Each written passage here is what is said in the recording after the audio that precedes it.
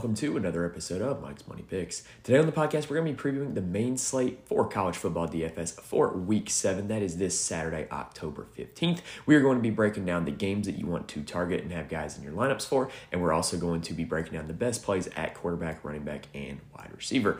Last Saturday was a bit of a mixed emotions day for me because obviously my Horns did not get it done against Oklahoma. But hey, we played probably like a D+, C- type of game, and we're still in position to win in the fourth quarter. So I'm not super duper concerned about Texas. Just take care of business the rest of the season, and we'll get a rematch against Oklahoma in Arlington in the Big 12 title game. And I think that likely that game will come down to a spot in the college football playoff because I think those are two of the four best teams in college football right now. I think it's Georgia, Michigan, Texas, and Oklahoma. I'm not yet a believer in Florida State, or I think the Pac-12 teams are going to beat up on each other. So we'll just see how the rest of the season goes, but obviously slight disappointment there for me. However, it was a good day in DFS for me on Saturday because pretty much everybody who just stacked the LSU-Missouri game, which I talked about on here last week, was able to obtain a lot of fantasy points. You could just very simply go Daniels, Brady Cook, Neighbors, and Burden, and your lineup was going to be pretty set from there. And it was pretty simple. It was a very easy game to target. I don't see any games like that this week, so we're going to have to do a little bit of diving. We're going to have to do a little bit of thinking and try to come up with a way that we can find guys to put into our lineups that are going to give us a profitable day in DFS. Now, whether you are long-time or new watcher or listener of the show, go ahead and, if you're watching on YouTube, hit the like button. It helps me out a lot. And subscribe to the channel. You'll be notified when all of our weekly golf, college football, and NFL content drops. And if you're listening on audio, you can still subscribe to the feed and rate and review as well. All right, enough with the introduction. Let's go ahead and kick things off by looking at the board and see what games we need to get guys in our lineups for. All right, so looking at the lines on FanDuel Sportsbook, this is not really as appealing of a 12-game slate as we saw last week, in my opinion. There's just not as many games with high totals, and we actually have a lot of projected blowouts. So let's go ahead and break those down first. So the first projected blowout is going to be Syracuse at Florida State.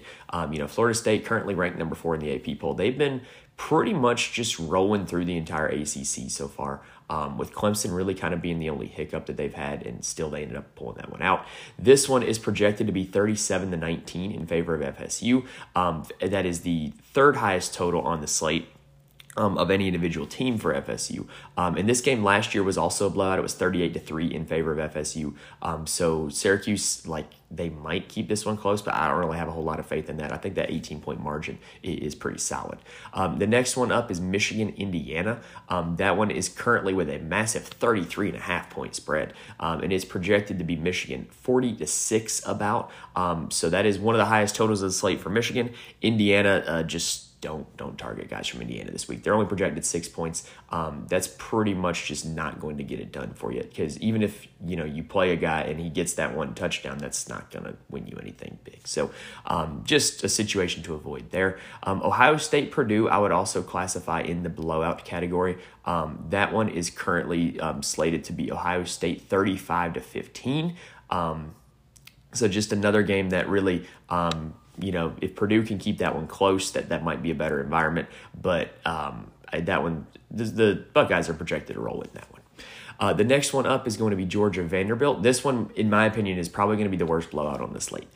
Georgia's 31.5-point favorites. It's projected to be Georgia 43-12. The last two meetings have been worse than that. The last two meetings between these two teams have been a combined 117-0. So in the last two games that these guys have played, Georgia's averaging 58.5 points. Vanderbilt is averaging 0. So that's probably going to be the biggest blowout on the slate. Georgia has the highest team total on the slate. Now, there are three what I would consider true shootout games on this slate, which are the games that we like targeting in DFS. Shootout game means that we have a total more than 50, and it means that the spread is projected to be one possession. The first one is going to be Tennessee taking on Texas A&M. Tennessee, not exactly known for their defense. This one has a total of 55.5. It's projected to be Tennessee 29-26. I would tend to think that this is probably one of the more likely games to shoot out. However, it's also a very difficult one to target in DFS because it's not super concentrated in terms of the players that are involved. Last week, what made targeting the LSU-Missouri game so easy was the fact that the LSU receiving core was pretty much just Neighbors and Thomas, like dominating all the target share, and the Missouri receiving core was pretty much mainly just Luther Burden dominating the target share with a little bit of Theo Weiss and the other guys. So, and even the running backs, there was 2 workhorse running backs with Logan Diggs and Cody Schrader. So that game became super easy to target because you knew who was going to be scoring all the points, and it was a high total. This one has a high total at 55.5, but we don't quite know who's going to be scoring all the points in either of these offenses. So while it does appear to be a pretty good one to target, there is a little more unknown in this one. So you're going to be taking on a little more risk if you play guys from this game. Another one that is a pretty good looking shootout right now is going to be Kansas-Oklahoma State. I would tend to believe that Kansas is going to win this one more easily than projected. It is currently Kansas with 3.5-point favorites. So it's projected to be about Kansas 31-28. The Oklahoma State offense has been kind of rotating through quarterbacks. It has been Alan Bowman the last few weeks. But if Oklahoma State wants to win this game, they're probably not going to be throwing the ball a whole lot. It's probably going to be run. Same thing with Kansas. So this is a pretty high total for 2 teams that are probably going to be running the football at quite a high rate. The highest game total on the slate, though, and the marquee game on the slate is going to be Oregon taking on Washington. The total is currently at 67.5. So Washington being 2.5-point favorites, it's projected to be about Washington 35-33. This is the only game on the slate where both teams are projected to score 30 points. Both of these offenses are pretty good. Both of these teams want to make a college football playoff run. So this is going to be a pretty good game. It's going to be one that we do like to target in DFS. So let's go ahead and transition on over to talking about position-specific plays. So the quarterback position, no surprise, the 2 top quarterbacks on the slate are both from the Oregon and Washington game. Michael Penix Jr. and Bo Nix are the top 2 guys on the slate, and I totally get it. However, they're in a situation right now where it would be legitimately insane in a lineup to play both Penix and Nix and then play both of their number 1 receivers, Franklin and O'Dunes. If you were to do that, you would have an average remaining salary left of $34.50. And in week 7 in the season, there's just not enough mispriced value plays that can help you out and make you have you fill in a lineup with an average remaining salary at $34.50. So while game stacking these guys is an option, you're going to have to find a way to get creative because you're probably only going to want to play one of their number 1 wide receivers or maybe try to hit one of the receivers further down the board. Anyway, let's go ahead and talk about the 2 plays. So Penix is currently averaging 4 fantasy points more per game than Bo Nix. However, he's been a little more volatile this season. He's shown a floor of only 17 points on DraftKings and a ceiling of 40 points on DraftKings. However, with Penix, what's weird is that you are getting basically 0 rushing upside right now. He has not ran the ball for more than 2 times in a game, and he hasn't eclipsed 11 yards in a game all season, which is weird because I swear when he was at Indiana, he was a really athletic, really mobile quarterback, but I guess that's just not how Washington uses him. So he's an interesting play, but you're going to have to get there on the back of his arm. You're pretty much going to have to get 300 yards to get that 3-point bonus on DraftKings if you want him to pay off big-time value. The second option in the game is Bo Nix, who is currently $10,000 on DraftKings. He's been a little safer this season. He's had a floor of only 23 fantasy points and a ceiling of 30. And to me, he has a little bit of untapped rushing upside. And I think his ceiling is actually not indicative of what he's done each of the last 2 years at Oregon. Last year, he was pretty much averaging over 30 fantasy points a game because he was being used as a runner and he was getting a lot of rushing touchdowns. And so I think that that's a little bit of untapped upside that Bo Nix has. And if he were to hit a massive ceiling game, it would probably be because he runs in 1 or 2 touchdowns. And if I were to pick between the 2 of them right now, my early lean would be Bo Nix because I think Bo Nix would be more likely a guy that I don't think you have to play him stacked. And I think if he does end up using his legs a little bit more, that is some upside that you can really tap into and get yourself a big-time performance out of Bo Nix. Now, next on the board is going to be Jordan Travis of FSU. So the good news is for us at this point in the season, we have a little bit of a sample size to go off of. And so FSU has won some blowouts here so far in the first half of the season, right? But Jordan Travis's performance in those blowouts has varied big time. Are we going to get the 41 fantasy points that we got when they put up 45 against LSU? Or are we getting the Jordan Travis that scored 17 fantasy points in a 22-point blowout of Virginia Tech? I don't know, but the bottom line is Jordan Travis is a guy who is projected to play for a team who's, projected to score for over 35 points. So he's got the upside to be involved in quite a bit of touchdowns. And as long as he's the one involved in the touchdowns and they're not just running the ball in, he's got a lot of upside to have a big-time day. And I think he's in a pretty good spot at a salary of only $9,000, which is a full $1,000 discount from Michael Penix Jr. and Bo Nix. And with a lot of people clicking up to play Penix Jr. and Bo Nix this week, I think Jordan Travis makes for an interesting little leverage play. Now, Joe Milton of Tennessee is probably going to be a pass for me. I think I would probably only consider playing him if I were playing a Texas A&M Tennessee game stack, which I mentioned earlier is going to be kind of hard to build because of the uncertainty in some of these offenses right now. More on that later. But Joe Milton just has not been a quarterback that's hit supreme value. He's played 5 games so far this season. He's only hit 3 times his salary in 2 of those games where he scored 31 fantasy points. And the way he got there was by scoring over 15 fantasy points with his legs in both those games, which is not something that he's done often. In the games where he didn't do anything with his legs, he wasn't that great. He hasn't topped 300 yards in any game. So I just don't really see a way for him to have a big-time game at this salary. It's just not something I'm going to be eager to click on. However, like I said, if I were to create a lineup where I was stacking the Texas A&M Tennessee game, which game stack lineups have been super profitable so far this year when you pick the right games, I think he would be in that, but I don't think he's going to be making my core or making a lot of lineups. Carson Beck is a guy that needs to be considered. Now, he is at $8,700 right now, but the worry when you play a Georgia quarterback would be passing volume and game script, right? So basically, are they going to play the whole game, and are they going to be throwing the whole game? Is it going to be a game where Georgia just hands the ball off 40 times? Well, Carson Beck, so far this season, has had 2 games over 30 fantasy points, so he's shown you a little bit of upside. But in every game, even the blowouts, Carson Beck has attempted over 30 passings. So you're looking at a guy that, if he's attempting over 30 passes, he's going to have a chance to score some fantasy points. And he did that last week against Kentucky with throwing for over 300 yards, throwing for 4 touchdowns, and getting 34 fantasy points. He's a guy that, even though the situation with Georgia is one that doesn't necessarily make sense for fantasy to play a quarterback from Georgia, he's a guy that needs to be paid attention to, and he's always super low owned. He is in play for me this week at $8,700 on DraftKings. Jalen Milroe is another guy that I really like this week. The Arkansas defense has been pretty porous. They've given up at least 27 points to every Power 5 opponent and 34 points to 3 out of 4 Power 5 opponents. And so if Alabama's going to get to 34 points, it's largely going to be because of Jalen Milroe. So one thing I like about Jalen Milroe is that he gives you now rushing and passing upside. Early on in the year, he was really doing it all with his legs, and he kind of peaked against Mississippi State where he scored 18 fantasy points solely using his legs. Got 7 fantasy points through the air, which totaled 25. And last week, he played Texas A&M, and he had -3 fantasy points with his legs. Actually, if you want to count the fumble onto that, really -5 fantasy points with his legs. And he scored 23 points overall. So basically, he scored 28 points with just his arm. So if you're going to get a guy with Jalen Milroe who has the upside to score 18 with his legs and 28 with his arms, that's theoretically an upside of 46 fantasy points, which I know he's probably not going to get that both in the same game, but I like the fact that we're seeing dual threat upside out of Jalen Milroe in a very good matchup against Arkansas. I really do like Jalen Milroe this week.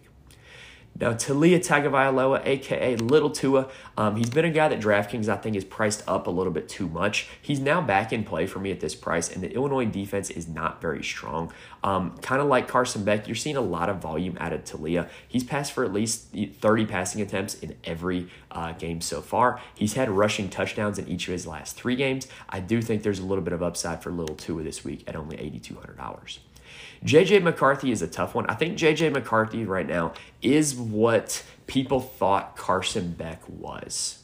I hope that made sense. So J.J. McCarthy is not throwing the ball a whole lot. He's maxed out at 25 passing attempts this season, and he's not passing for a whole lot of yards, maxing out at 278 passing attempts this season. And in fact, he has only thrown for 3 touchdowns in a game once. So you're just not getting a whole lot of upside right now because of how Michigan is just demolishing people.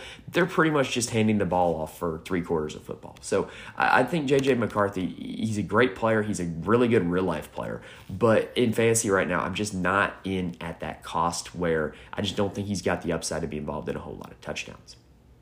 Kyle McCord is a guy that I was really high on heading into the season just because of what we've seen out of the Ohio State offense in the past few years. But I don't know. I just don't know if he's ever going to show us the same upside and have the same C.J. Stroud-like numbers that we saw the last 2 years in this Ohio State offense. But hey, he's still in a very high-powered offense with a lot of talent around him at only $7,900. So even though his ceiling so far this season has only been 26 fantasy points, Purdue is a team that with their air raid, no-huddle system could give Ohio State a little bit more passing volume just in sheer number of plays. And so if Ohio State gets pushed in this game by Purdue, I could see it being a big Kyle McCord performance, and this is the cheapest he's been all season. So even though I kind of doubt his upside overall, if there were ever a game for him to have a ceiling game, I think it would be this week against Purdue. KJ Jefferson and Garrett Schrader, I'm going to kind of lump in together. Both are primarily rushing quarterbacks who have incredibly high ceilings, but are projected to get blown out this week. And so if you think that either of those games are close, or if you play a game stack lineup, I think KJ Jefferson and Garrett Schrader are both viable. But right now, you're really going to be dependent on their teams actually having a little bit of success if you want them to be good plays this week.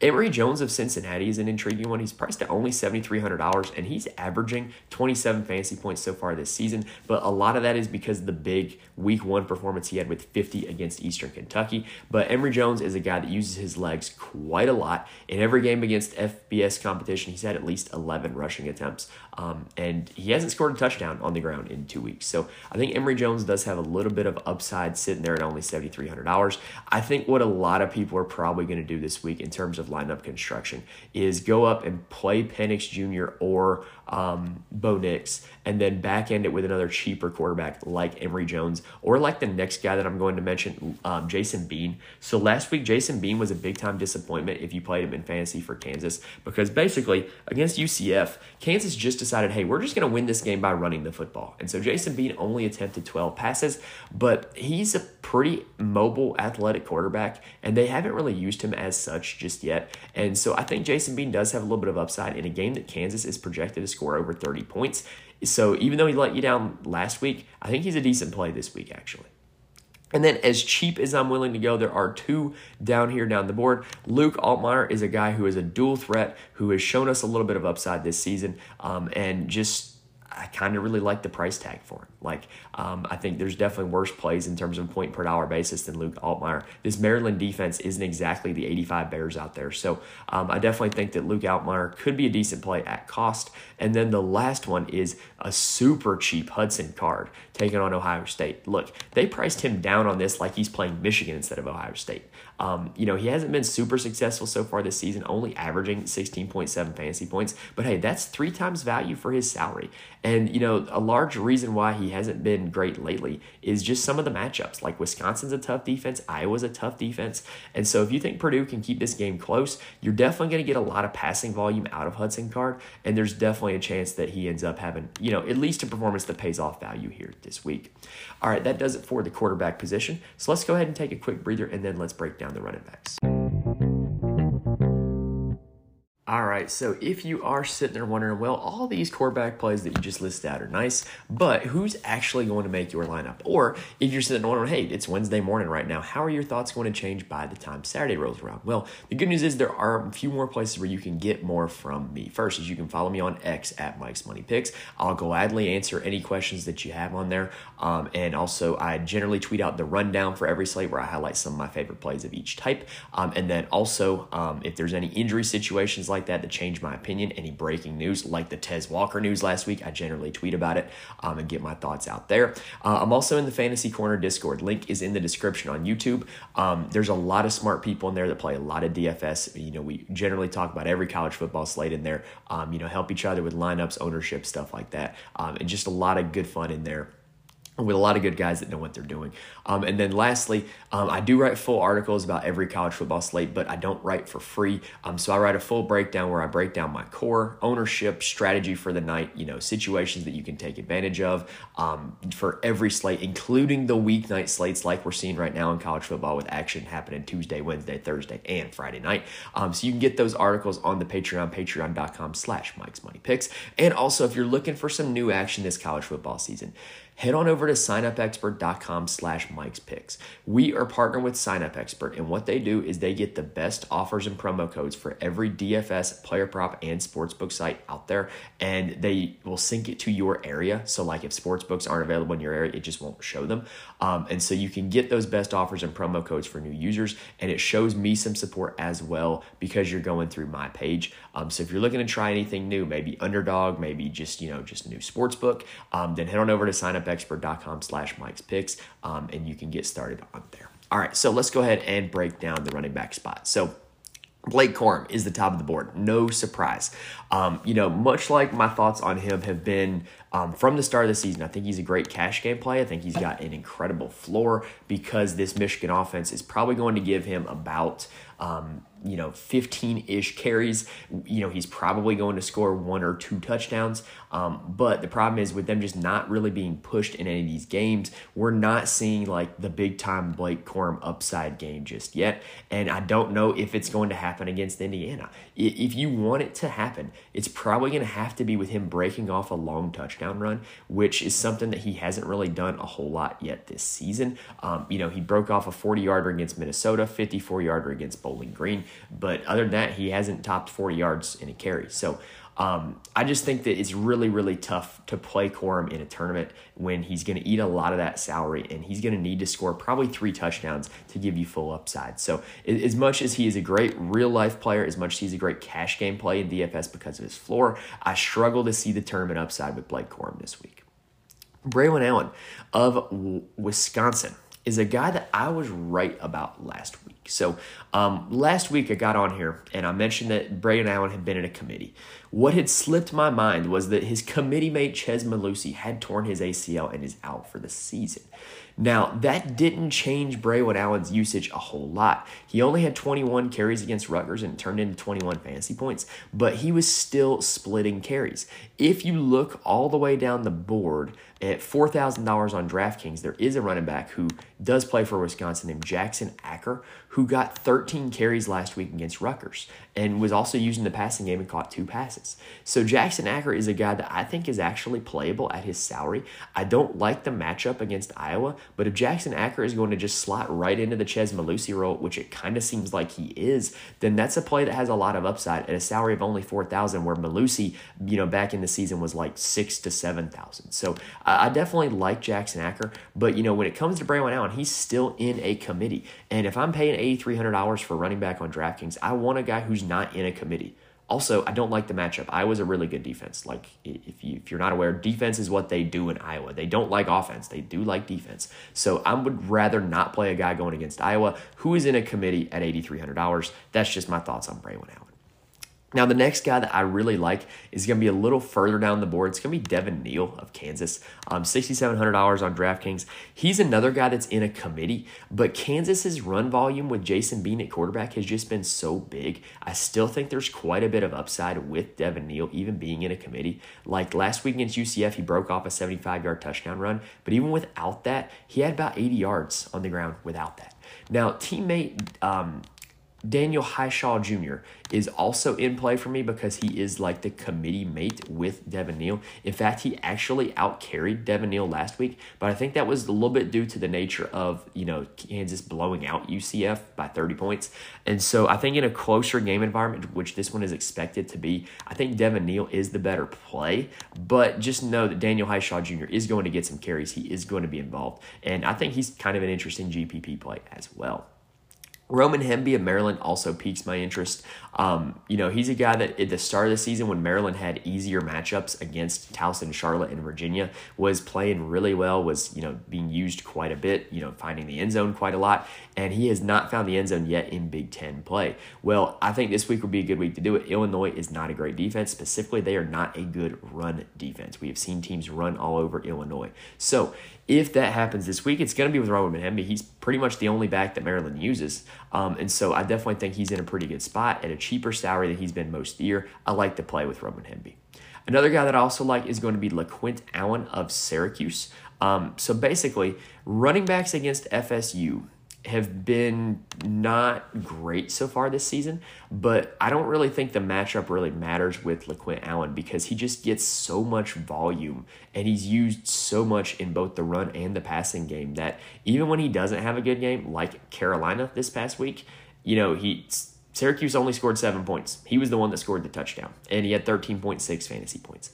So I still think that, even if you think Syracuse gets blown out, even if you don't think this offense has a lot of success, LaQuint Allen is a guy that can still give you consistent fantasy points. And I think if you're playing, an FSU stack where you're playing Jordan Travis and you're playing one of those receivers with him, I would probably prefer on the Syracuse side to, use LaQuint Allen as my bring back as opposed to a quarterback or a wide receiver, just because we know about the consistent volume that he's going to be getting. Now, another guy that I do want to talk about, I accidentally skipped over him. It's going to be Ollie Gordon II of Oklahoma State. So, I mentioned longtime listeners of the podcast know that I coach high school football and basketball as well. I teach, that's my day job, and so I coach as well. And, putting on my coach hat here just a little bit, if I'm Oklahoma State heading into this game against Kansas, I am going to put the ball in the hands of my most talented player. And knowing that my quarterback position is a little bit of a liability, I am going to run the crap out of Ollie Gordon because I think Kansas is vulnerable on the ground. I think Ollie Gordon is their most talented player. And I just think that if Kansas or if Oklahoma State wants to win this game or even wants to push this game, it's going to be because of Ollie Gordon. In the last 2 games, Ollie Gordon's averaging about 22 fantasy points per game, averaging about 19 carries per game as well, which is what we really like. I'm surprised he wasn't more expensive on DraftKings this week. So Ollie Gordon is a guy that I really like a lot, and I just think he makes sense from a football standpoint as well as a mathematical DFS standpoint. Now, heading down from here, the Tennessee backfield, where you got Wright and Small and Sampson, is just a full-blown committee, right? Like, you never know how this backfield is going to break. In the last game, it looked like Jalen Wright was going to be the guy. He had 16 carries for 123 yards. But week before that against Texas San Antonio, he only had 4 carries. Jabari Small has had 20 combined carries in the last 2 weeks. And then you're seeing usage out of Dylan Sampson as well, who had 9 carries last week and 11 against Texas San Antonio. I just don't know what to make of this backfield. I would just tend to avoid it, in my opinion. All 3 of them are priced over $5,800, which is just not a great situation where if you're in a 3-man backfield committee, I would prefer them to be a little bit cheaper. So the Tennessee backfield is a stay away for me this week. However, a backfield that is becoming less and less of a committee is the Texas A&M backfield with Le'Veon Moss. So Le'Veon Moss is averaging 16 carries in his last 3 games. He's had 15, 17, and 16 pretty consistently. Found the end zone in 2 of those 3 games. Is used a little bit in the passing game. And with Texas A&M now having Max Johnson as their quarterback and not Connor Weigman, this is a little bit more of a run-oriented offense. And Tennessee is an offense that a defense that you can run on. And so I definitely think that Le'Veon Moss is in a pretty good spot for this one. Remember, this Tennessee defense, way back in week 3, surrendered 25 fantasy points to Trevor Etienne of Florida. So Le'Veon Moss can definitely do the same. We know that Texas A&M has all the talent in the world up front on that offensive line. And so I really think this is a good spot for Le'Veon Moss at a really good price tag at only $5,300. Now, probably the cheapest down the board that I would be willing to go would be Devin Mockobee of Purdue. So early in the season, Mockobee had fumble issues, which had kind of phased him out a little bit in the backfield, and we saw more Tyrone Tracy for Purdue. But last week against Iowa, Tyrone Tracy got hurt. He's currently listed as doubtful for this game. I would tend to think that he doesn't play. Injury reporting in college football is not very reliable, but normally when a guy's doubtful, they end up not playing. So with Mockobee, against Iowa, he had a pretty good game, 21.5 fantasy points, 20 attempts, 89 yards, and a touchdown. And against that Iowa defense, that's pretty good. Now, he still fumbled the football. He's got fumbling issues big time. But if he's going to be the only guy available in the backfield, he's going to have to be used quite a bit. And I don't think that this Ohio State defense is even as tough of a matchup as Iowa was. And also with Mockobee, he's used in the passing game as well. So you got a little bit of upside there with that passing game usage. I think Devin Mockobee is a really sneaky, high upside play as long as he can not get himself benched for fumbling, I think he's in a pretty good spot against Ohio State. All right, that does it for the running back position. So let's go ahead and switch gears just a second and talk about some wide receivers. All right, so let's go ahead and take a look at the wide receiver position, and sitting at the top of the board, no surprise, is Marvin Harrison Jr. of Ohio State. Now, at this point in the season, we kind of know what we're going to be getting from Marvin Harrison Jr., right? He is a guy that in all the games that he has finished healthy has just been absolutely elite. Like in the 3 games that he's played a full game and finished it healthy, 38, 27, and 33 fantasy points. And this game is, like we talked about already, a good one for potential passing volume for Ohio State, with Purdue running an up-tempo, high-passing volume offense themselves. So I think Marvin Harrison Jr. this week is a great play. Yes, he's expensive, but I still think he's in play. Emeka Egbuka is the other guy in the Ohio State passing offense that has a lot of upside. Now, he is listed as questionable for this game. He did leave the Maryland game early. I don't know what to make of this situation in terms of whether or not he plays, but here's what we know about Egbuka. He has similar upside on a week-in, week-out basis to Marvin Harrison Jr., but he comes in with less consistency of hitting that upside and going to be coming in with less ownership and less salary in a DFS format. So I definitely don't mind Egbuka if he plays. I definitely think he makes for an interesting pivot off of Marvin Harrison Jr. Now, if he does not play, to me, Julian Fleming will be the next in line. He's kind of like the next Ohio State receiver coming up. He hasn't really done a whole lot this season, but if Egbuka's not going to play, all those targets got to go somewhere, and to me, Fleming would be the logical candidate for that. Cade Stover is also the tight end who has been seeing quite a bit of usage lately. Scored a touchdown last game. He's been in over 12 fantasy points in all 4 games that he's caught a pass this season, so he's not a bad value play in my opinion. Now, on the Purdue side of this game, to me, there's only one guy that I'm interested in if I'm stacking this game or if I am using a bring back from Purdue. It would be Deion Burks. Deion Burks is their leader in targets by quite a bit. He also tends to catch deep targets, even though that usage has changed a little bit in Big Ten play as they play tougher defenses. But I would tend to think that he would be the guy that if anybody in this Purdue passing offense has success, it would be Deion Burks. All right, now we got to break down the Oregon and Washington game because there's quite a bit of receivers from this one. And like I said, if you're playing this game and you want to play both quarterbacks, you probably can't play both wide receiver ones. So Oregon specifically does have a few guys I'm interested in. Troy Franklin has been the alpha so far this season. Caught at least 4 passes in every game, and if they weren't blowing everybody out, then it'd probably be more than that. And he also tends to score quite a bit of touchdowns. He's averaging over a touchdown per game. So I just think he's a really solid play. If Bo Nix is able to get there with a lot of passing points with his arm, it's probably going to be because of Troy Franklin. Again, with Bo Nix, he's had that untapped rushing upside though, so I think it's totally fine to play Bo Nix unstacked. I would probably only be playing him with Franklin. Tez Johnson has been just, kind of consistently okay, but he's at a price tag where I want more than just okay. Gary Bryant Jr. is a guy that has been really inconsistent, really up and down. So I don't really know what to make of that. He'd probably be a guy that you can stack with Bo Nix in like a GPP situation. Trayshawn Holden is kind of trending upwards, but again, not really having any kind of consistency. So just everybody in this passing offense except Troy Franklin has just not been a consistent option week in and week out. The other guy that I think from this offense you could target would be the tight end Terrence Ferguson, but he is solely touchdown dependent, and if he doesn't find the end zone, he's probably not going to give you a very good performance. However, he is very, very cheap. On the Washington side of things, they play pretty much 3 receivers the entire game, and they pretty much throw to these 3 receivers the entire game. And the first one is Rome Odunze. He's a guy that is going to be a first-round pick in next April's draft. Has caught at least 5 passes in every game. Super consistent, true wide receiver 1 type of player.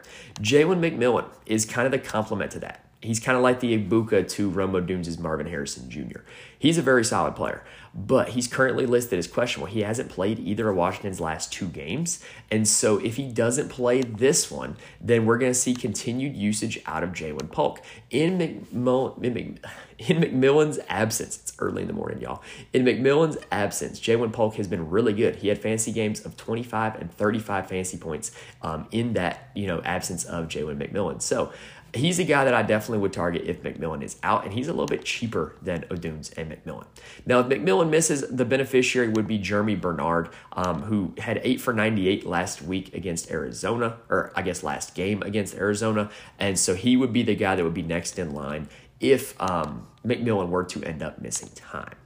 Now, another team that we got to talk about is Texas A&M. So Evan Stewart is priced all the way up there at $7,100 because at the start of the season, Evan Stewart was he was great, right? But since Max Johnson has taken over, Anais Smith has kind of become the quiet wide receiver 1 in this offense. He's actually out-targeted Evan Stewart in each of the last 2 games. He's averaging over 5 catches a game in his last 4, double-digit fantasy points in his last 4 as well. So I think Anais Smith would actually be the guy that I would be targeting if I were to be playing anybody in this Texas A&M offense. I also do have to mention the tight end Jake Johnson down here at $3,800. His brother is the quarterback. And so with his brother being the quarterback, he's actually scored 2 touchdowns in the last 3 games. So maybe a little bit of chemistry there for the brothers. And, if at $3,800, if he finds his way to the end zone, that's not going to end up looking like that bad of a play. Now, on the Tennessee side of things, Brew McCoy, who is one of their super talented receivers, is out for the season now. And so there's a little bit of a mystery for this passing offense. Ramel Keaton is still a pretty big part of it. He's kind of the deep threat type of guy, though. He's going to be really boom or bust, and he really hasn't boomed a whole lot this year for me to be at $6,200. Squirrel White is the guy that was the beneficiary of Brew McCoy's injury in Week 5 against South Carolina. He had 9 catches, 104 yards in that game. Still yet to score a touchdown this season. So if Squirrel White gets a little bit of touchdown regression, he could end up being a really solid play. Now, the beneficiary of the snaps from Brew McCoy against South Carolina was Jacob Warren, who's only $4,000 on DraftKings. But Dante Thornton is a guy who has been hurt, who they are projected to get back. And he could be a guy that might fill into that Brew McCoy role. So I would prefer to see a full game's worth of snaps before I'm willing to confidently project who is going to take kind of Brew McCoy's spot. But right now, to me, I think it's definitely going to be increased target share for Squirrel White. He would be the primary Tennessee receiver that I would be interested in. Now, Florida State has 2 that I'm interested in. So Florida State's passing offense, for us, it is a good thing that it is fairly concentrated between 2 guys, Keon Coleman and Johnny Wilson. Last week, we finally saw Johnny Wilson get in the end zone. I mentioned it on the podcast he was due for some touchdown regression. I got that one right. I don't bat 1,000, but I got that one right. So Johnny Wilson is currently listed as questionable for this game. He's been listed as day-to-day by Mike Norvell. I have no idea what to make of that. I have no idea if he plays this game or not. But if he does not play, Keon Coleman should absolutely smash, because the only thing that's standing in the way of Keon Coleman having a big game is Johnny Wilson, because they pretty much compete with each other for all of the targets. So if Wilson is out, Keon Coleman is a very, very easy click. I'm not interested in anybody else in this game outside of those 2 players. Jaheim Bell, the tight end at $4,100, a little bit of a dart throw, but there's another tight end in the same price range that I would rather play that I'm going to get to later. Arkansas and Bama is a game that I actually kind of like to target for the receivers for once. The Bama receivers, they're finally playable now that we're seeing sustainable passing volume out of Jalen Milroe. Jermaine Burton has been the big play guy in this offense, had a massive game against Texas A&M with almost 200 yards and 2 touchdowns. I don't think he does that again, but he has shown you the weekly upside now to be priced up where he's at. Isaiah Bond is another big play receiver, had a 52-yard touchdown against Texas A&M. That was his first big-time game since week 1 against Middle Tennessee State. But I definitely think that, again, the weekly upside is there. If you play Jalen Milroe, you can play him stacked with one of those 2 guys now. But if I'm being honest, I'm only playing Burton or Bond. I'm not interested in anybody else further down the list. Now, on the Arkansas side of things, you've got their number 1 wide receiver, Andrew Armstrong. And Andrew Armstrong has been pretty consistently good all season long. Never been below 13 fantasy points, never been above 18 fantasy points. That's got cash game play written all over him. And I think he's a pretty solid play if you think the Arkansas is able to score some points in this game. And then you have the emergence of Ty Washington, though. So freshman tight end Luke had been tearing it up for Arkansas, and he ended up getting injured, and he's out for the season. Ty Washington is now the guy in that spot. And boy, did he take advantage of it against Ole Miss. 7 catches, 90 yards, 2 touchdowns, 28 fantasy points at a salary of only $3,300 last week. Well, now they went ahead and priced him up to $4,300. And he's a guy that at that price and that upside, I really like Ty Washington as a play if you think that Arkansas can score some points and keep this game close. I tend to think there's a little bit of a blowout chance in this one, but if Arkansas is going to score some points, Armstrong and Washington are guys to look out for. Now, the Illinois-Maryland game would probably be the one that is probably deceivingly stackable, right? Like you've got really 2 receivers on each side that now that the season's gone by and we have enough of a sample size, we've got 2 receivers on each side who are really dominating the targets. For Illinois, it is Isaiah Williams, who is just a target machine. And then Pat Bryant, who's a little bit of a kind of big play guy, as opposed to Williams, who's more of the possession route runner type of receiver. So those 2 guys are, pretty much Illinois' only receivers getting any worthwhile usage in the passing game. And then for Maryland, Ja'Shawn Jones, over the course of long-term over the season, has been their target leader. He's a guy that you would want to get into your lineups. And then the other guy from Maryland is Caden Prather, the West Virginia transfer. I've said it all along. I think he's the most talented receiver in this room. Double-digit fantasy points in his last 3, 2 touchdowns in his last 3 games. He's probably the guy in the Maryland offense, the other guy that I would be interested in targeting. Corey Dyches, Maryland's tight end, does see some usage as well, but it's been super inconsistent, and he hasn't really had an upside game since week 1. All right, now we can talk about some one-offs, guys that you can play outside of stacks, with a game stack or outside of a team stack, right? Like, first off, if you're playing a quarterback, you're playing 2 quarterbacks, stack them with your wide receivers. Like, most of the lineups in college football DFS that end up hitting big are stacks with quarterback and wide receivers. So what I'm going to highlight now are guys that are one-offs that I would be willing to play unstacked with, no other pieces from that offense, no quarterback, no, game stack type of situation. These are guys that I'd be willing to play as one-offs that I haven't already highlighted. So the first one's Brock Bowers. So Brock Bowers, best tight end in college football, best tight end prospect coming into the draft in a long time. And he's averaging over 30 fantasy points in his last 3 games. There's no reason for me to think that that's not going to continue, especially against the Vanderbilt team that Georgia's probably going to put up 50 points against. If they score 6 or 7 touchdowns, Bowers might end up having 2 of them, which would be very good for fantasy purposes. Now, Xavier Henderson is really the alpha receiver for Cincinnati, just kind of being a really big target monster. And he's a guy that you can get into your lineups. I kind of think this game's got a little bit of sneaky upside, but he's a guy that I would be willing to play from this game. And on the other side of this game, Jalen Noel of Iowa State is another guy that I would be willing to play. He's kind of taken over the, what was that kid's name? Xavier Hutchinson role from last season, where he's, just kind of getting a lot of targets, double-digit fantasy points in his last 4, broke off big-time touchdowns against Oklahoma and Oklahoma State, so the upside is there for Jalen Noel. Jaden Bray of Oklahoma State is another guy that I will be playing a little bit of this week. He is the target leader in this Oklahoma State offense. He's been the target leader for a few weeks now. He's just not scoring touchdowns. Hasn't scored all year. 21 catches, no touchdowns. So if he is going to find the end zone, he's a touchdown regression candidate to me. If he's going to find the end zone, he is going to pay off value for you. And then the last guy that I'm going to talk about is Eric All of Iowa. And he is seeing pretty much all of the targets for this Iowa passing offense. So y'all see what I did there? Yeah, I am all in on Eric All this week. So Eric All priced at only $4,300. Just 5 catches, 97 yards, a touchdown against Purdue on 11 total targets. Iowa did not complete a pass to a wide receiver in that game. Eric All is the tight end, and he is getting all of the work. And so he is going to be in not quite all of my lineups, but I'm definitely all in and buying Eric All this week. Okay, I think I said the word all enough times. I kind of ran that bit into the ground. All right, so that does it for the wide receiver position this week. Remember, if you want more from me, follow me on X at Mike's Money Picks. Join the Fantasy Corner Discord, full articles on the Patreon. But that's pretty much all we got for this week, y'all. If you made it this far, hopefully gave you guys some information that is going to help you win in DFS this week. Go ahead and hit the like button, hit the subscribe button if you like what you saw. And best of luck to everybody this week. Hit that subscribe button. You'll be notified when all of our golf, college football, and NFL content drops. But yeah, best of luck to you. Thank you guys for watching and listening, and I will see you next time.